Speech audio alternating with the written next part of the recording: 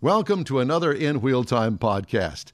I'm Don Armstrong with Car Review Thursday, our twice-weekly review of what's inside our new car showroom. In the new car showroom is the Mazda 3 hatchback. 2020 is the model year we reviewed, and it is the hatchback version of the Mazda 3. Available trim levels include the base, the preferred, and the premium. I had the premium. Seats 5 passengers. Exterior changes from last model year. Well, it was completely redesigned in 2019, so nothing new for 2020. Exterior features include the new, now familiar, open-mouth grille, large C-pillar, which kind of struck me as odd because, you know, they try to minimize the C-pillar. That's the thing, the structure in the back that is where the hatch slams into, and it really, a lot of times, is a difficult place for you to see the car. Yeah, when you look over your shoulder to look at traffic when you're changing lanes. So it's a large C-pillar. Fastback, roof line, smooth side sculpting. And it depends on what color it is that you get. Depends on whether or not it looks like it's a dent in the side of it. And I don't know how else to put it. It's just smooth styling. A long hood, short rear end, which is classic for a sports car like an older Corvette. Interior highlights include a sharp design layout. Really did like it. Large knob on the center console controls the infotainment system. I'm not so much one that's into that sort of thing, but it is not that bad. The hatch has a large opening but a small cargo area, but keep in mind this is a small car. If you put the seat down, the back seat down in it, it certainly opens it up, but it's not a very big car to begin with. Rear seat legroom is a bit compromised, basically, again, due to the vehicle's small size. What could use improvement? Well, I'm nitpicking this here, but I'm just going to say the auto high beam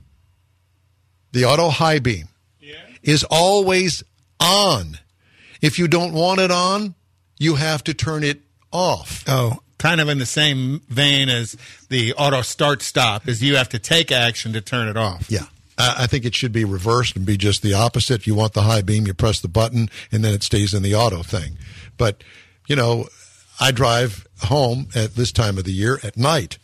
Well, there are streets back behind the airport back there that it goes, oh, well, we need high beam. No, we're at the airport, and they don't like high beams right at the end of the runway. You know what I'm saying?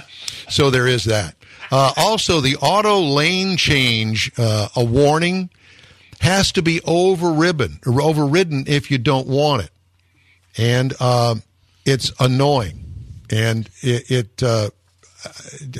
those are my gripes. 2.5-liter inline four-cylinder engine, horsepower 186 with 186 pound-feet of torque. As far as the engine is concerned, married to a 6-speed automatic transmission, it works fine. 24 miles per gallon city, 32 highway for a combined of 27. I got 31.8, mostly highway miles, at 381.1 miles.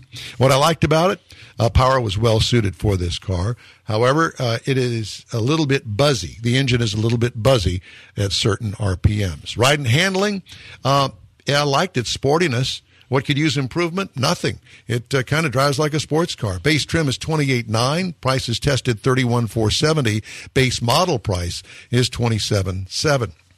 Competitors, the Honda Civic hatchback, $21,650. The sedan Kia Forte is the closest I could get to it, was $22,290. Toyota Corolla has a hatchback. It starts at $20,290. Pretty stylish looking sport hatch, though. It is, and especially with the color and the wheels. I had the dark gray with the black wheels, and it looked sporty. That's the review of the 2020 Mazda 3 hatchback. Hey, thanks for checking us out. In Wheel Time is streamed on Facebook and YouTube and is broadcast every Saturday in Houston on ESPN 97.5 FM.